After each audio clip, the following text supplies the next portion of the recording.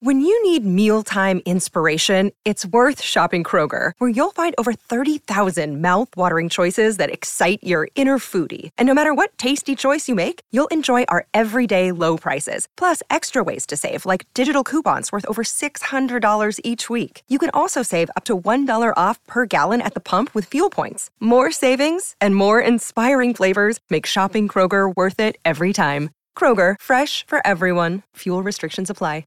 Another day is here, and you're ready for it. What to wear? Check. Breakfast, lunch, and dinner? Check. Planning for what's next and how to save for it? That's where Bank of America can help. For your financial to-dos, Bank of America has experts ready to help get you closer to your goals. Get started at one of our local financial centers or 24/7 in our mobile banking app. Find a location near you at bankofamerica.com/talktous. What would you like the power to do? Mobile banking requires downloading the app and is only available for select devices. Message and data rates may apply. Bank of America N.A., member FDIC. What's up, everybody? Welcome to Bingetown TV. This is Brian here, as always, with my co-pilot Kyle. And today, we're going to be talking part 4 of the Apple TV Plus limited series, Masters of the Air. Now, if this is your first time with us, we are on part 4, so you've heard the spiel before, but I do want to take this moment to reroute you over to bingetowntv.com. From there, you guys are smart people. You can find all our social medias from there. We're on Twitter, Instagram, TikTok, all the good stuff. We have a active Discord community that has grown by the day, so check us out on Discord, Bingetown TV. And we are covering quite a few things at the moment, including True Detective Night Country. I hear the Night Boys are doing a great job covering that season 4, and that's been having a lot of conversation online. We have The Traitors over on Peacock. We have Solo Leveling, so we're getting into the anime game. Avatar: The Last Airbender is right around the corner. Fingers crossed that is good. Fingers crossed hard. And we have Shogun over on FX, which is a big unknown, but early returns on just the trailers and the conversation around it. That's one that we're really excited for, and we are definitely going to be covering that. So if you like what you hear here for Masters of the Air, check us out on bingetowntv.com. And I also want to take this moment to thank people for their engagement on YouTube. You know, we do post a lot of our videos to YouTube, and whenever we get comments, it just puts a smile on our faces, whether they're positive, negative. We want to hear if we're doing stuff right. We love if you guys are saying, yo, I love this. If we're doing something wrong, if we get any of the information wrong, please correct us, tell us. And especially for a show like this, where admittedly Kyle and I have already said we're not big history buffs. We are kind of just treating this like a TV show, but we are already getting a lot of comments with a lot of the historical context. One person pointed out that I may have been using a derogatory term for the Germans that I shouldn't have been using. So I will stick to the proper term Nazi. That is much more palatable. So that is what we will be calling them going forward. And yeah, I just wanted to thank you guys. Like I said, positive, negative, whether we're doing stuff right or wrong, we want to hear it. And we love seeing your comments on the YouTube channel. And shout out Kyle for doing the video editing. Yes, thank you. And this one will be out a little late, obviously, because the Super Bowl. Yes, because of the Super Bowl. We pushed our recording back a little bit so we could watch the big game. Yeah, it was a good game. It was competitive. I just hated the two teams, so it was like, you know, pick your poison. But yeah, so we're a little bit late getting the recording out. It is a pre-Valentine's Day recording, and it was a nasty morning here in Philadelphia. You want to talk about some soup, man. Yeah. We were driving through some soup this morning. I didn't know if I was going to make it, but I made it to work. I don't know. Did you have to go in today? I did not know. If only you could call your day off. Like they could call off missions, maybe. That'd be kind of nice. Like, sorry, boss, a lot of soup out there. Can't make it to the lab today. Well, I'll tell you what, I'm just a frontline infantry, so I don't get to make those calls. Those are above my pay grade. That is fair. All right. So why don't we get into this part 4 episode? And if part 3 was the massive scale Regensburg bombing mission, largest ever effort by the Air Force, this part 4 was a little bit of a catch your breath episode. Not to say that it wasn't intense at moments, but noticeably, we did not get any scenes in the air in this episode. We did not join the boys on a mission, so it was a little bit slower in that regard, but certainly a lot of implications going forward. Yeah, I liked this because we talked about it on previous episodes of, is it going to be this copy and paste? We get a debrief, we go up in the air, we do our investigations, we mourn the loss of people, repeat. So this was nice, and it's been a big focus on the pilots and flying and things like that. And I think the opening sentence to this episode is the perfect encapsulation of it, where it says, it's Bucky saying that courage took many forms during the war. So we get a highlight on, the widows, potential widows of people that are fighting in the war. We get to see how the civilians in London are dealing with kind of, the scare of bombing. We get to see the mechanics. They get a little bit of shine. Lemons gets a nice focus in this episode. We get to see Quinn and Bailey and how they're being helped by people, strangers, essentially, that have set up these networks of trying to save down soldiers. So I really enjoyed it. There's a lot of things that happened in this episode that were good, and lots of new characters. Lots of new characters, which we kind of have been talking about since the beginning. We knew that was going to happen. People are going to leave us, unfortunately, but they're going to be replaced. There's always another soldier waiting in the wings. And I agree. I think this was a good episode to remind us that, wars aren't only fought on the front lines. Even as a civilian, I couldn't imagine just living in London during constant bombing raids by the German. I mean, that one scene, it's pretty much the last scene where Bucky's just walking the streets, and it's this one mother just wailing that her daughter was caught. I couldn't imagine. I do a book club with my family, and the book club of February is called The Rose Code by Kate Quinn, and it's historical fiction on World War II and like the code breaking that went on in Bletchley Park outside of London. And yeah, it's just interesting to read that perspective of, people that weren't actually fighting, but that all of the effort that was required outside of actually shooting a gun, flying a plane is just like massive. It's nice to get the focus on them. I thought Helen, a very interesting focus on Helen this episode. She seemed like maybe like a little one-off type of character that was just attractive in another episode, but she actually had a little bit of, I don't want to say an arc, but she played an important role, I thought, in this episode, which was good. Absolutely. And I have a couple thoughts on her, but why don't we get into it? We will get to Helen and kind of her love interest in this episode, et cetera, et cetera. So we kind of have 3 distinct buckets. So we're going to do it a little bit differently. Instead of just running it start to finish, we're going to focus on the Quinn and Bailey storyline and their journey trying to get back to England first. So we'll knock all of those out. Then we will handle pretty much all the scenes at Thorpe Abbott. And I guess before that, one scene in Algeria, because our boys are still in Africa at the beginning of this episode. And then Bucky kind of has his little weekend away in London, and we will tie our recording up with his 2 scenes in London. So let's get right to it.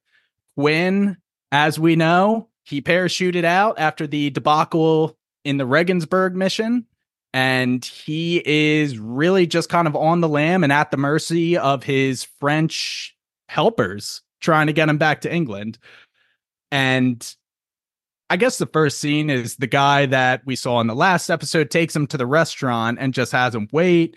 We see that Bailey also kind of got funneled into the same kind of transport system. And there's this other guy, a mysterious guy. I think his name was Bob. Yeah, doesn't matter. We're going to forget about Bob. But yeah, don't get too attached is what I'm saying. This was just really neat. I mean, the contrast between Quinn and Bailey, who are kind of still a little bit lighthearted and not taking everything 100% serious, and like contrast that with the French people that are taking care of them and just how laser focused they are. They are absolutely on it. But it was very interesting seeing Quinn and Bailey and Bob get processed by the French investigators, I guess, their questionnaires, just trying to feel them out to make sure they really are Americans. Yeah, it was interesting watching the first time, and the only thing that I really clocked was, okay, the first thing was the funny question about Babe Ruth and the Dodgers, which makes sense as like a low-level question you would ask an American, especially an American soldier. But I just remember thinking like, damn, Bob is really into this Star Spangled Banner. Like he loves this song. And then obviously we get to the reveal later on of Bob's true nature. But I didn't catch some of the other things. I saw online that people had kind of talked about his, like there's slight twangs in his accent that you can tell is like a little bit German-esque. And then the way that he writes his numbers is very European, apparently. Really? Yeah, because they did do that little zoom in on the date when he wrote it. Okay. So I think like the 9 and the 4, people said were very European. I would have never known, ever. That's interesting. I mean, I'm sure if you're looking for them, which the French were, there are some pretty telltale signs that someone is not an American. And I thought the interesting one was they asked Bailey, I think, do you know where Trafalgar Square is, which I believe is in London, and anybody in Europe probably would have been familiar with that. But in American, that's probably not something you would learn. So interesting questions. And of course, Bailey and Quinn pass seemingly, but yeah. That was a cool scene. And they take him out of the restaurant. And once they get, I guess they were just going through the woods, but boom, Bob is no more. They execute him. And right there, the stakes are raised. If Quinn and Bailey weren't on board yet, they're going to start getting a little bit more serious going forward. Yeah, I like how Bailey had like a defensive stance too. He felt more like a soldier reaction to that. Quinn just kind of looked surprised. Bailey like got like crouched into an athletic stance. That was something that I noticed. I also read on the internet that the Star Spangled Banner thing was something that they really did use. Apparently, it was like someone talking about a story that their grandfather had told about how when they would run into people or capture people, they would ask them to sing the Star Spangled Banner. And if they knew the second verse, they knew that they weren't actually Americans. Because like American soldiers just like didn't really give a fuck apparently about like even in this Quinn, when he gets the second verse, that's he just kind of hums the beat. Yeah. So that was Quinn humming it. Yeah. I thought that was a tell that Bob was not an American because he didn't know that kind of also makes sense. It would have made sense either way, but okay, that's which I just thought was funny. Yeah, because I think especially nowadays, maybe not most people, but I feel like more people maybe would know the second verse and things like that. But I guess back in the day, it was kind of like whatever. Well, you and I were in the same education system since 5th grade. I would imagine 99.9% of our high school knew the national anthem. Yeah. And I would imagine that's countrywide. So maybe just a difference of the times. Who knows? In any rate, they were using that as a screening. Acapella would be kind of hard, though. The whole thing acapella, I think, would be a little difficult.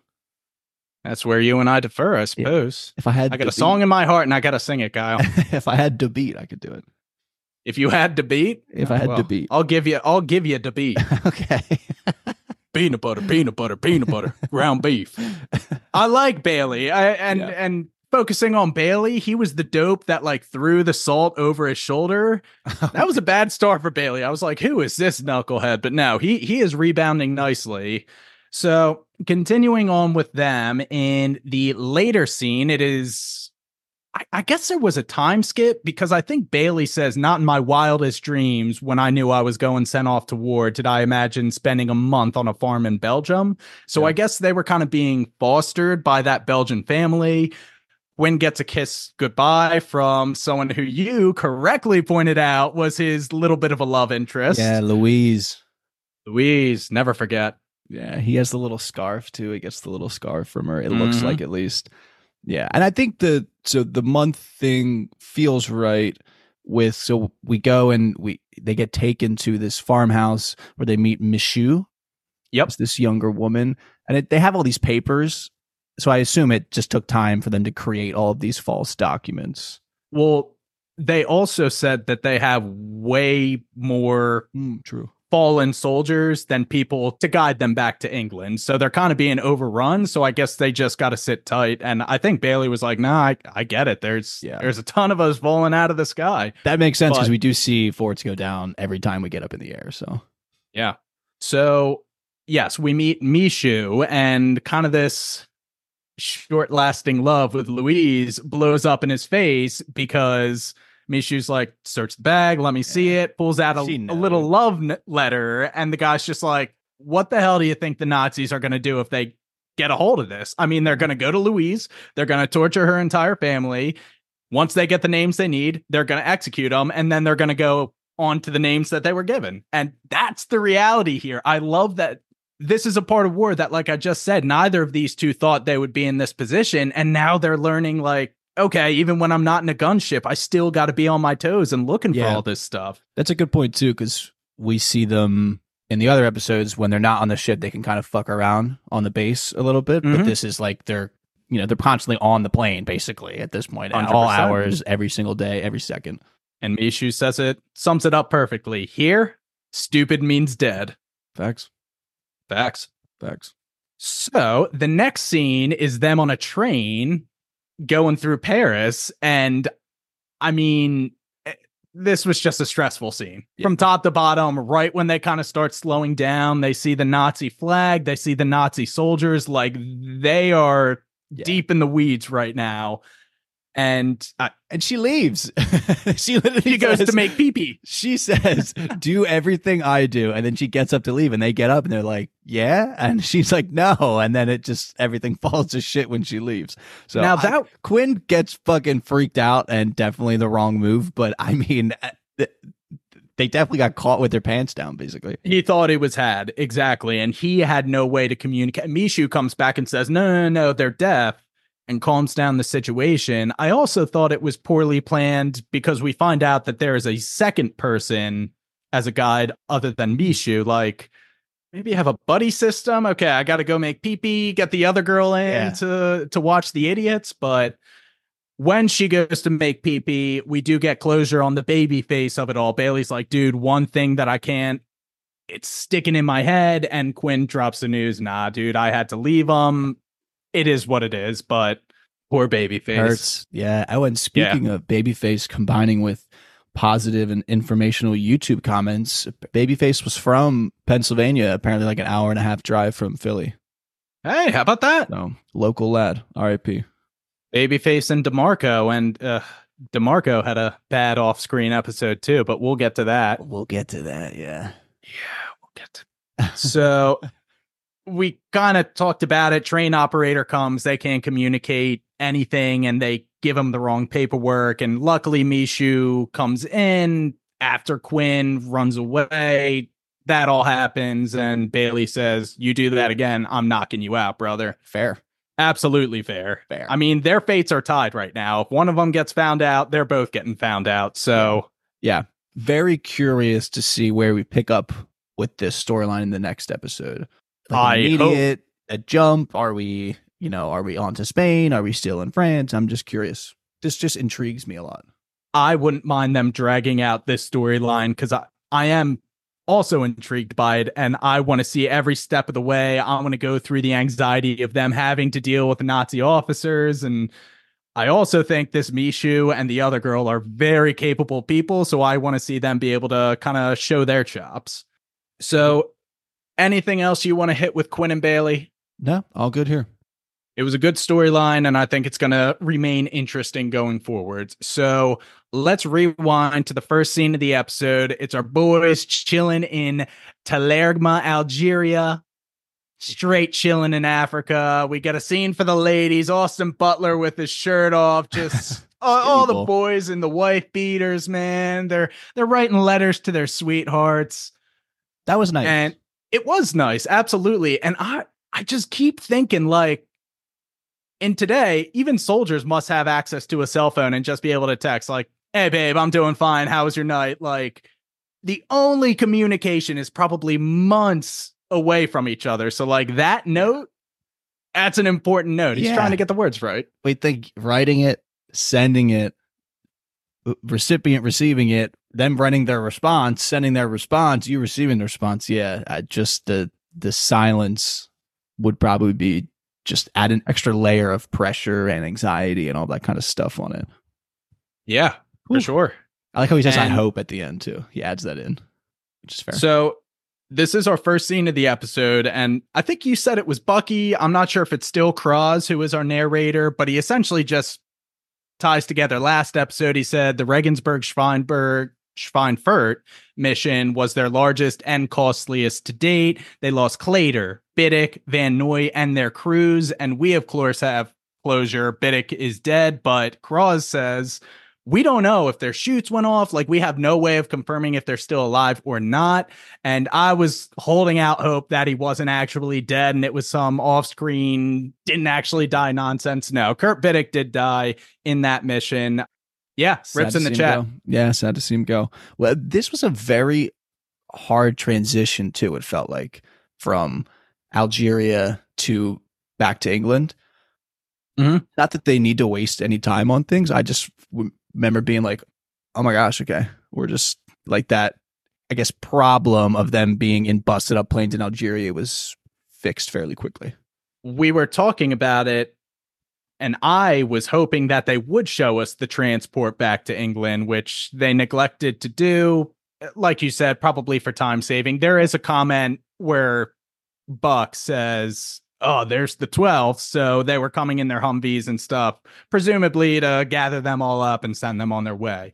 But like you said, it is kind of a very, very stark transition. And hey, they're back in Thorpe Abbott again. Yeah, September 1943, which I do appreciate the continual updates of the dates. In Algeria, was it August 43? I want to say yes. Okay, so August to September. Cool, that checks out.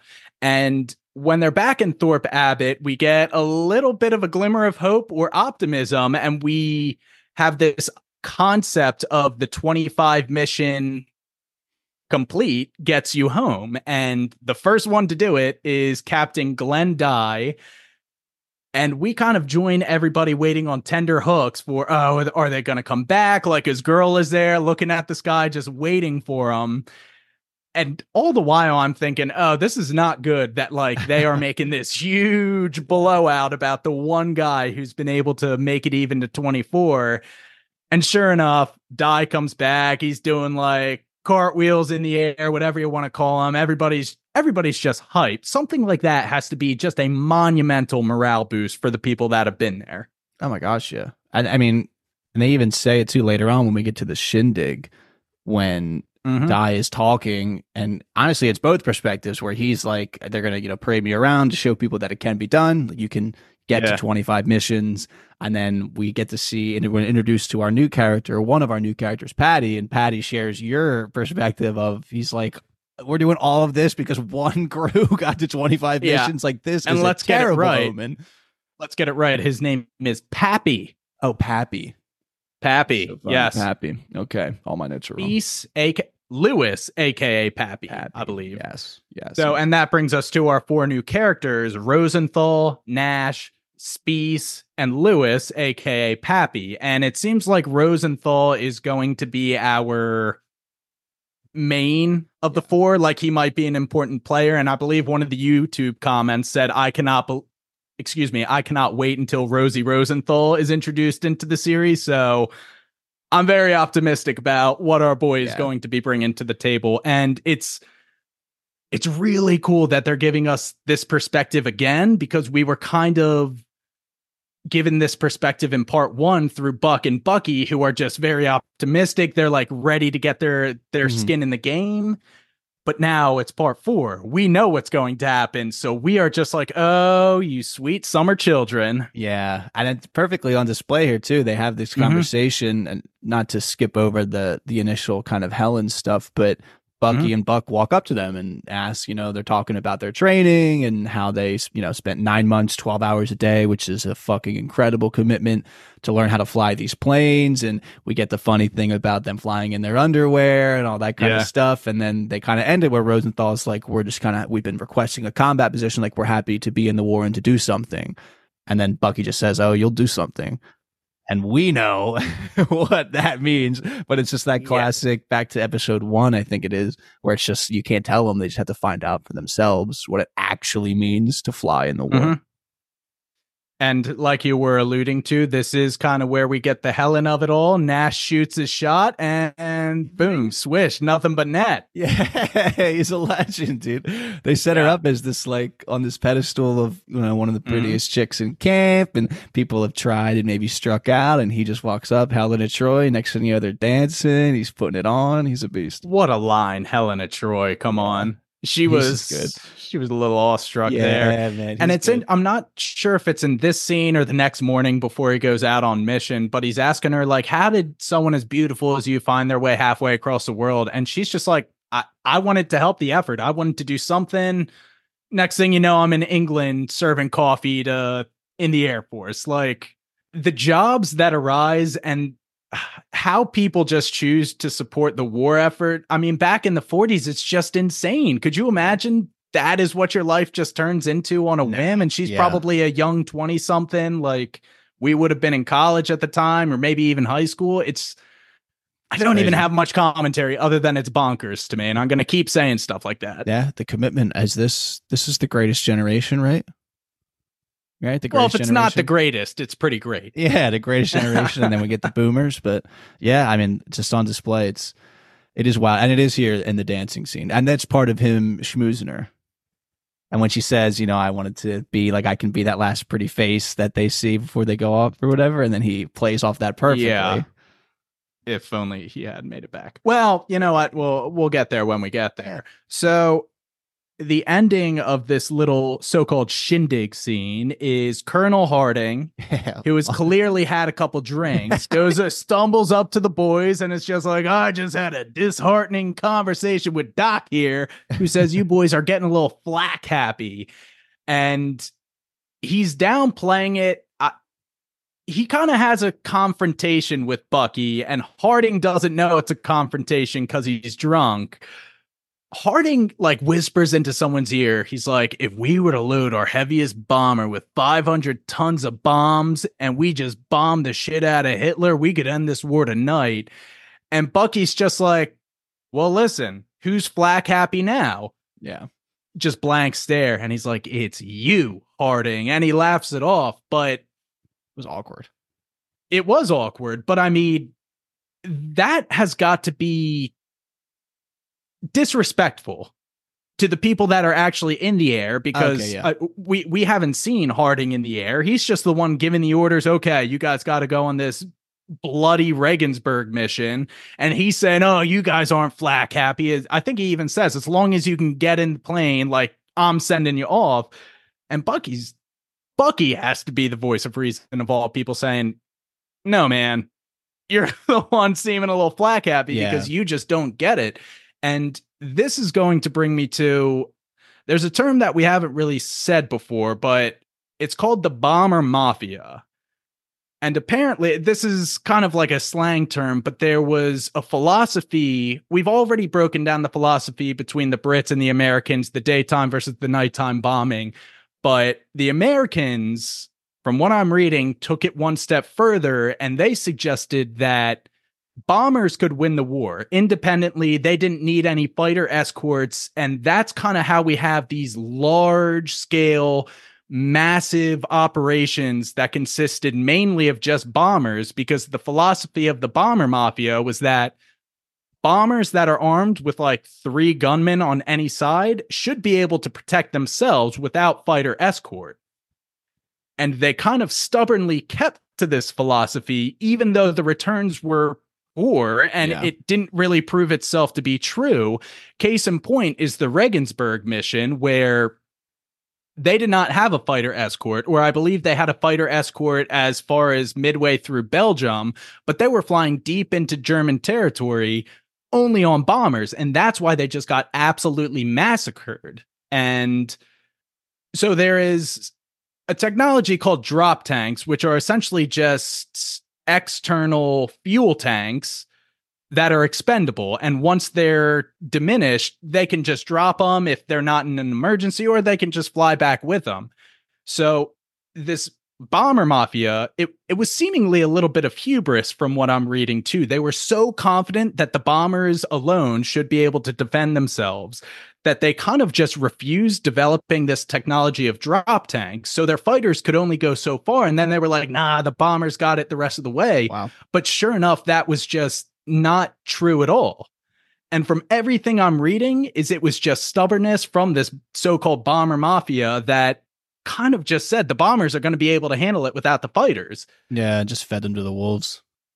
Absolutely. And there's one quote, I mean, this is just on the Wikipedia, but in the context of the Regensburg mission. So as soon as the reconnaissance photographs were received on the evening of the 17th, Generals Eaker and Anderson knew that the Schweinfurt raid had been a failure. That would be the separate one on the ball bearing factories that was not successful.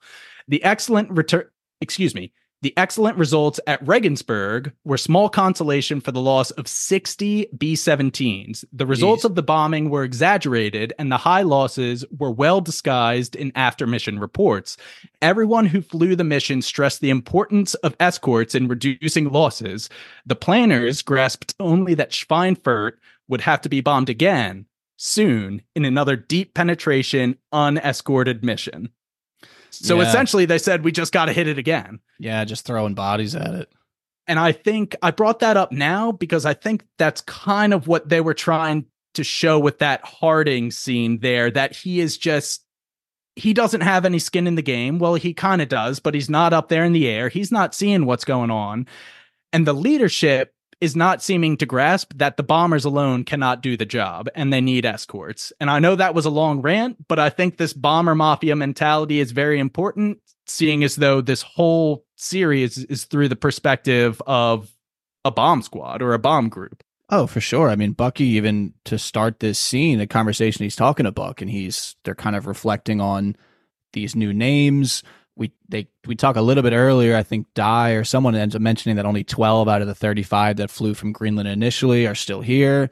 And then he says, like, we'll fall, they will forget our names, and someone will come and take our place like we never even existed. And he's totally feeling like the weight of those losses, the reality of that, what he's actually, quote unquote, you could say, fighting for, and all that kind of stuff. So no, I mean, that totally is a good high level, I guess, addition to kind of the show and just a commentary on the perspective you have to come at it with. I mean, this scene, and again, like we said before that, it's very clear that Harding and Bucky are coming at this interaction from two different perspectives and sides and levels of seriousness, for sure. And kind of just, again, I want to emphasize kind of the morbid acceptance of their circumstance that Bucky and Buck have come to realize. And when Nash comes to him and says, hey, any advice for trying to make it to 25? And they're like, okay, well, Buck here is going on 21. I'm on 20. And they're like, try to make it to 11. Because if you make it to 11, you've either beaten the odds or you haven't. Yeah, and he's like, now get the fuck out of here. What does that even mean? Yeah, absolutely no help. And Buck just literally says, try not to die. Try not to die. I mean, I would be fucking shitting my pants if that was like my first day on the base and I asked for fucking advice from these guys and all they said was try not to die. I mean, fair, that's literally all they can say, but I would just be like, fuck. And we do end the shindig scene, on a high note. We got to see a little Buck dancing with Meatball. I'm gonna tell Marge this was a great scene. I needed to see someone dancing with Meatball, and it was just very wholesome and pure. Big Meatball episode. Big Meatball episode. Yeah. This is so funny, just as the final thought of this, because the Flak Happy, I couldn't tell the first time I watched what he was actually trying to say, because he's like, I don't care what you guys do when you're not in the air. And then it's like at the end, this is Harding. At the end, he's like, single Phillies, like, let's get the lead out, boys. So I couldn't tell if he was trying to say, like, you guys are Flak Happy. I couldn't tell if he was using it as like a sexual euphemism, like you guys act up so much outside of flying, and like the doctor has an issue with it, but I don't give a fuck what you do outside of flying, because as long as you fly, it's okay with me. But I think after what you just said, it makes more sense that the doctor was saying, like, we're losing so many people and have so many casualties, and he's like, fuck that, I don't care. Yeah. No, I took it he's immediately downplaying sexual euphemism. I do not think it was a sexual euphemism, and I feel strongly about that. I also wanted to highlight the exchange where he's like, oh, well, every war throughout history has its charm or its nuance or something. And the guy's like, yeah, we haven't had air fights like we do in this day and age. This has never been seen in the history of war. Yeah. Lots of technological advances in World War II. I mean, a necessity of war, I suppose. But the World War I version was what? Trench warfare, the idea of like the, more automatic machine style weapons. I mean, the rate of fire was insane while we're still kind of marching straight lines at each other. So Yeah, that's an interesting way to describe like the nuances or like their little specialties, I guess you could say, of war. It's obviously a very morbid topic.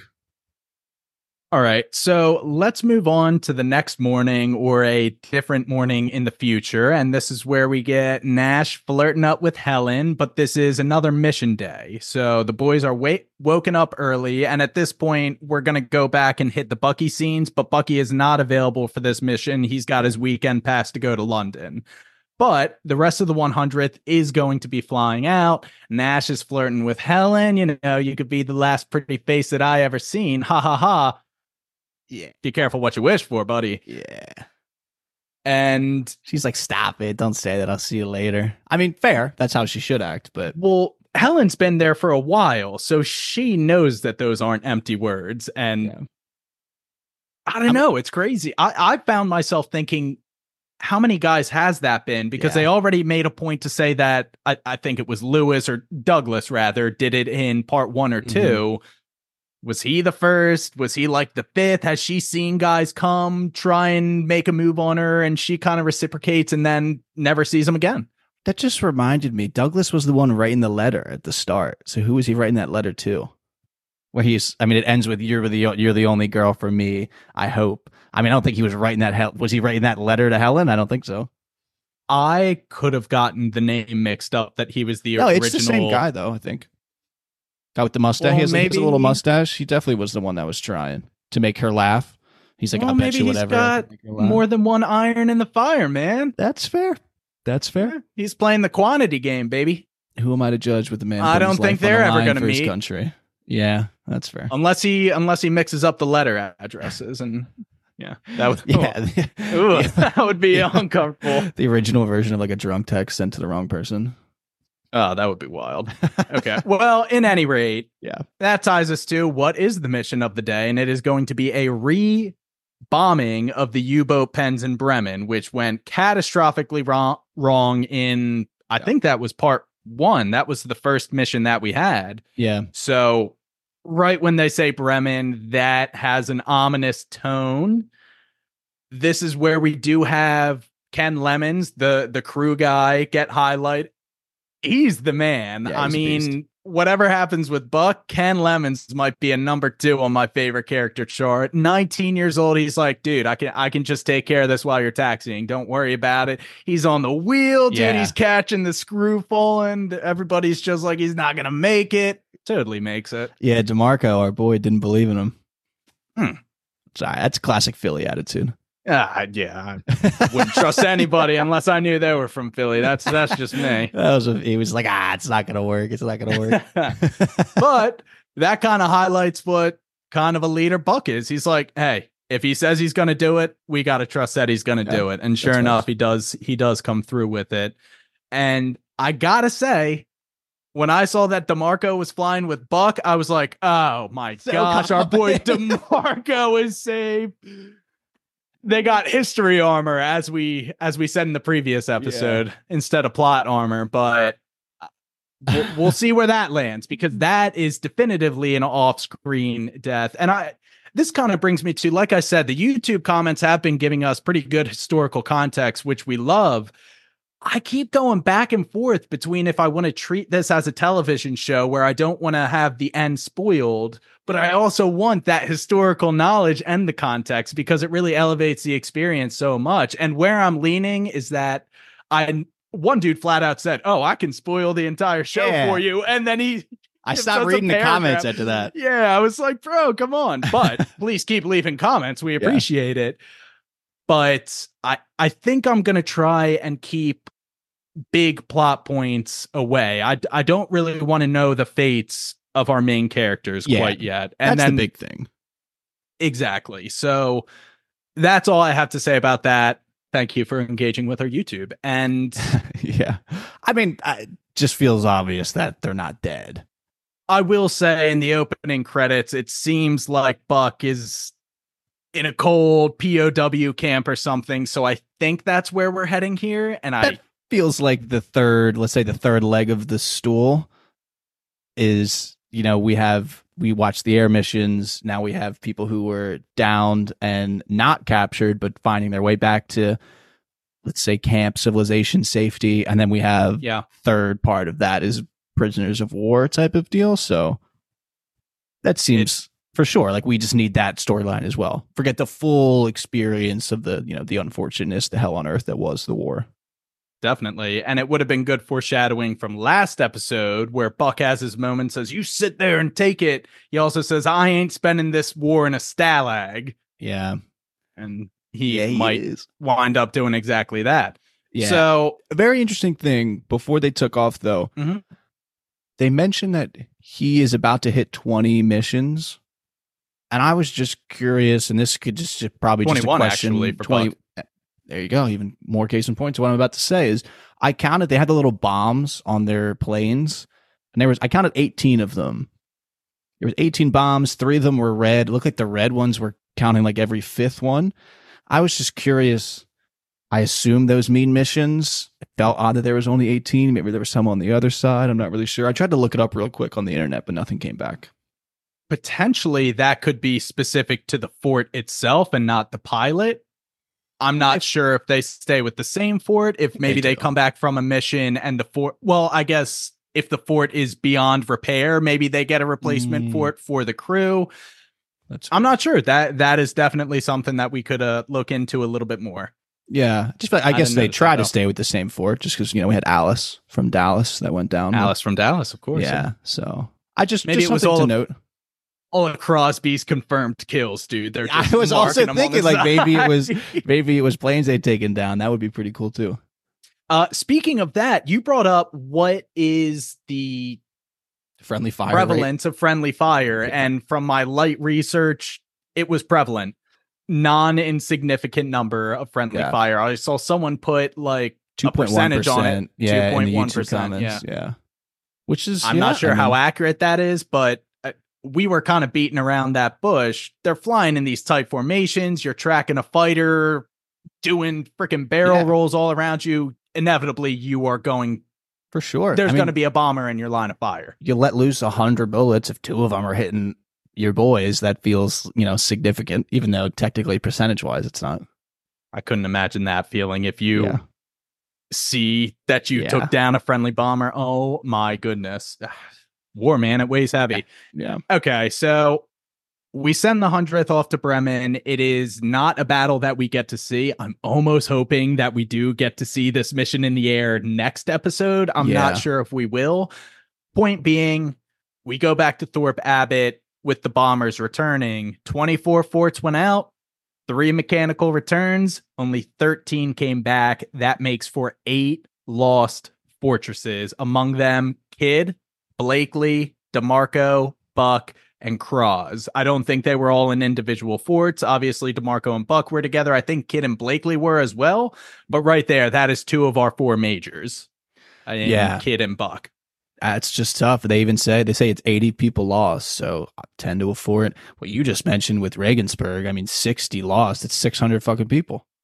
I'm saying, crazy. Man. Yeah, I mean, that's a lot of people. That's a lot of bodies, and they even mentioned here that like some of the new guys, so that just have to have the mentality, I guess, of just next man up type of deal. But they do linger on Buck. You know, Harding lingers on Buck here. Well, at that point, he would have been a presence in the 100th, not only because he's a major, so he's a little bit higher up than a frontline infantryman, but he had chops as a pilot. I think everybody knew how capable he was. And Cross said in part 1 that him and Bucky were the unquestioned, you know, quote, leaders of the group. So they're going to talk about him. And when they hear Buck went down, they're like, holy shit. Okay. They must have seen some stuff up there. Yeah. Yeah. And then we get our newbies that come back and then, you know, they get their first taste of what it was like. Dude, the 1,000-yard stare of Rosenthal. I kind of get a kick of how they have a shot of whiskey on one side and the coffee set up on the other side. I mean, let me get 2 of both.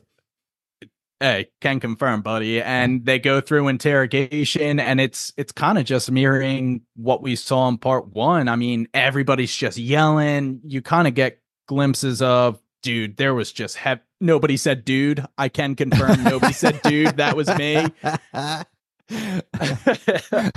But heavy flak. They said their first element or their lead wing went down early, and then it was just all craziness from then on out. They couldn't really get it back together. And I mean, going deep into Nazi territory, this is the nature of the job. I mean, it is a dangerous mission. And like I said earlier, they were kind of optimistic that the bombers would be able to cover themselves, and that was not the case. So I was really interested by Pappy's reaction in the aftermath. He still seemed, again, obviously everybody reacts differently, and there's a level of adrenaline and shock involved, and he seemed very like still kind of focused and like into it, which was just something I noticed. I don't think I have a comment beyond that. He just seemed to be like, he was very matter of fact in the interrogation, smoking his cigarette.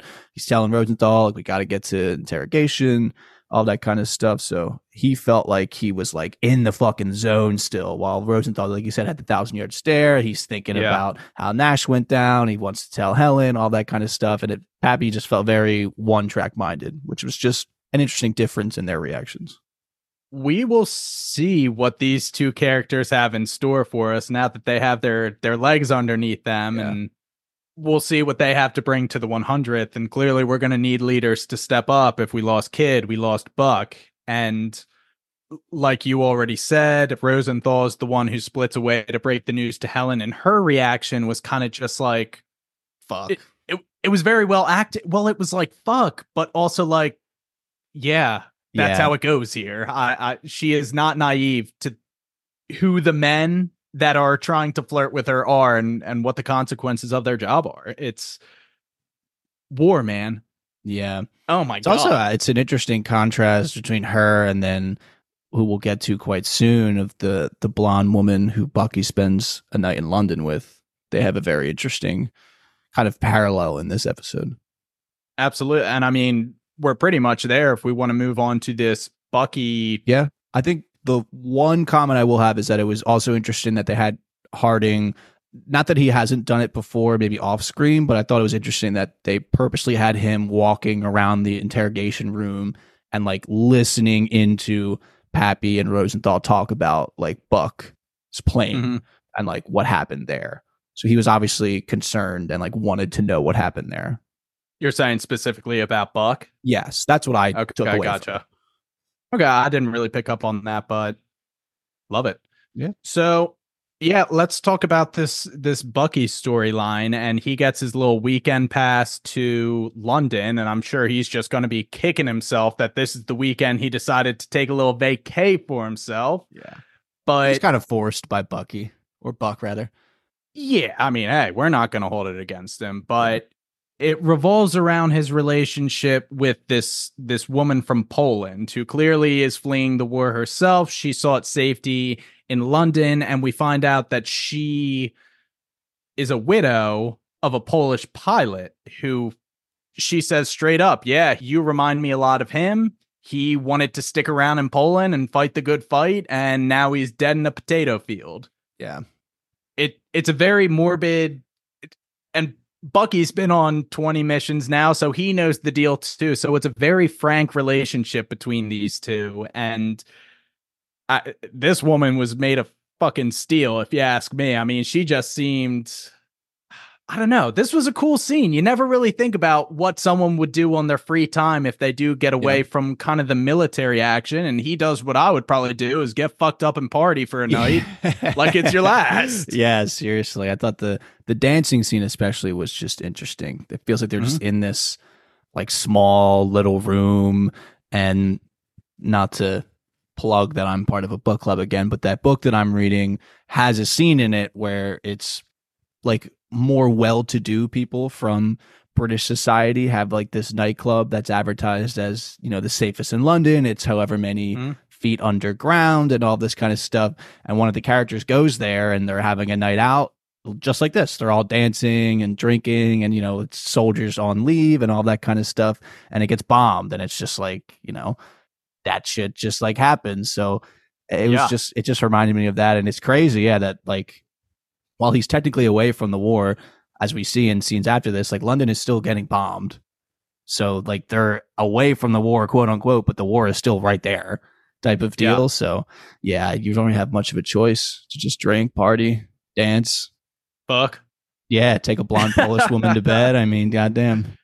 Yeah, and they have an interesting conversation where Bucky's contemplating what is the balance of all this, and she says straight up, no, there is no balance. The innocent are going to die. The worst people are probably going to make it through this thing alive, and that's all it is. And she had an interesting quote: the closer to death you are, the more alive you feel, which is, that's got to be true. Yeah. I haven't been in any, like, literally getting by the skin of my teeth, life-threatening circumstances, but yeah, I guess I can't. I'm not gonna say she's wrong. I'm sure she probably had some pretty firsthand experience. I thought the shot of Bucky watching the bombing at night with the sirens and stuff was, I think, probably my favorite shot from the episode. I think it just, even without the words, it says a lot, and they talk about it a little bit more. And he's kind of saying, like, I definitely have done that a lot from the air. Like, I've totally done this to Germany. So just like him thinking about that. And she is like, on the other hand, more of pretty much what you were saying of like, don't fucking feel bad about it. Like, they're all scumbags. Yeah, I read a little snippet that throughout the course of the war, as you know, the Brits partook in, nighttime indiscriminate bombing. So they just carpeted Germany, and their mindset changed from, civilians that got caught up in the bombs were collateral damage to, no, that is a motivator for us to partake in this sort of bombing because that's demoralizing. So they went from, okay, that's something we can't avoid, to no, that is an aspect of what we're trying to do, is taking out civilians and residential houses. So, hey, I've said it like 5 times, but war, man, it's crazy town. Yeah, Jesus Christ. And that brings us to the morning after, where Bucky's got another night. He's like, hey, I got another night. I'm going to do the same thing. You up for round 2? And she's like, oh, I cannot handle another dead pilot in a potato field. I'm sorry, but let's not make this more than what it is. Very practical, this woman, which leaves Bucky with a lot of thoughts swirling around in his head. And he takes a walk. This is where we see this woman just wailing because her daughter got caught up in one of these residential bombings, which I'm sure that happened every single night during World War II. Your neighbor just gets taken out, et cetera, et cetera. There was some crazy number of civilian casualties in London alone that I saw. I mean, it was upwards of 30, 40, almost 50,000.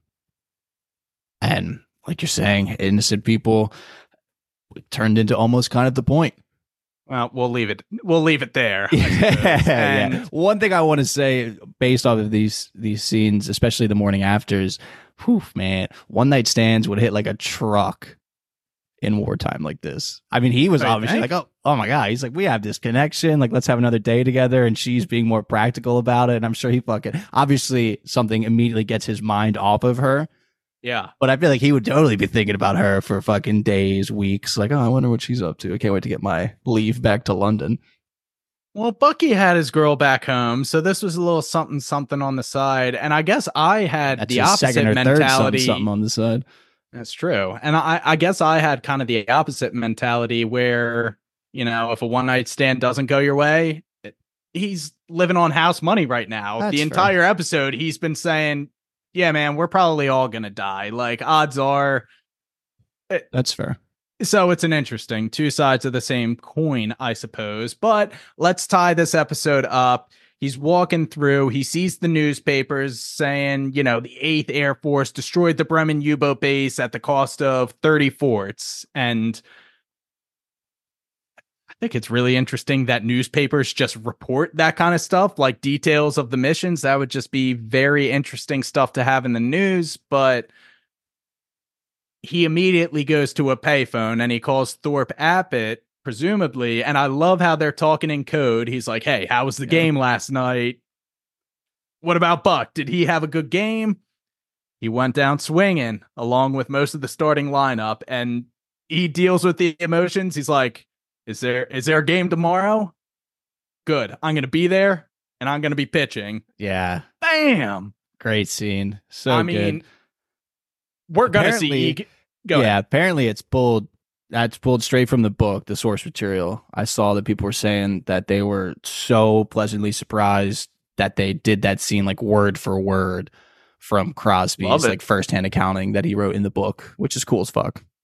That definitely feels like a scene you would read in the book and you wanted to adapt it and be like, oh my God, we got to do that. That's fucking cool. It sounds badass. Absolutely. And I'm glad they did. I thought it was cool. And Bucky, Callum Turner got to flex his chops of just channeling his rage of losing his best friend into, yeah, I'm going to be piloting a plane and we're going to fuck these guys up. He's a fantastic actor.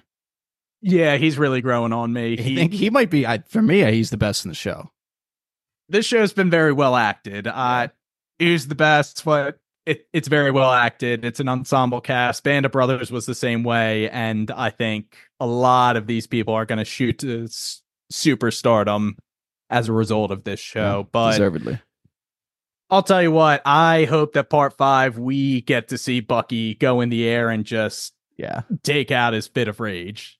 Yeah, it's going to be interesting to see because you got to, at some level, you got to have a level head. You know, you can't really take a ton of emotion up with you into the air, especially someone who's a pilot who's responsible at that point for, 8 to 9 other lives. So, yeah, we know that he maybe doesn't have a ton of emotional maturity. So we'll see. The preview I heard like one line from the preview from him and it was like, okay, fuck yeah. Like got me hyped. So. I'll tell you what, I don't think there's anybody in the 100th now that Buck is gone that can check him on his worst impulses and have him give a fuck or shit about it. Yeah. I'm interested to see. I think next episode's going to be a really good one, as they all have been. Yeah.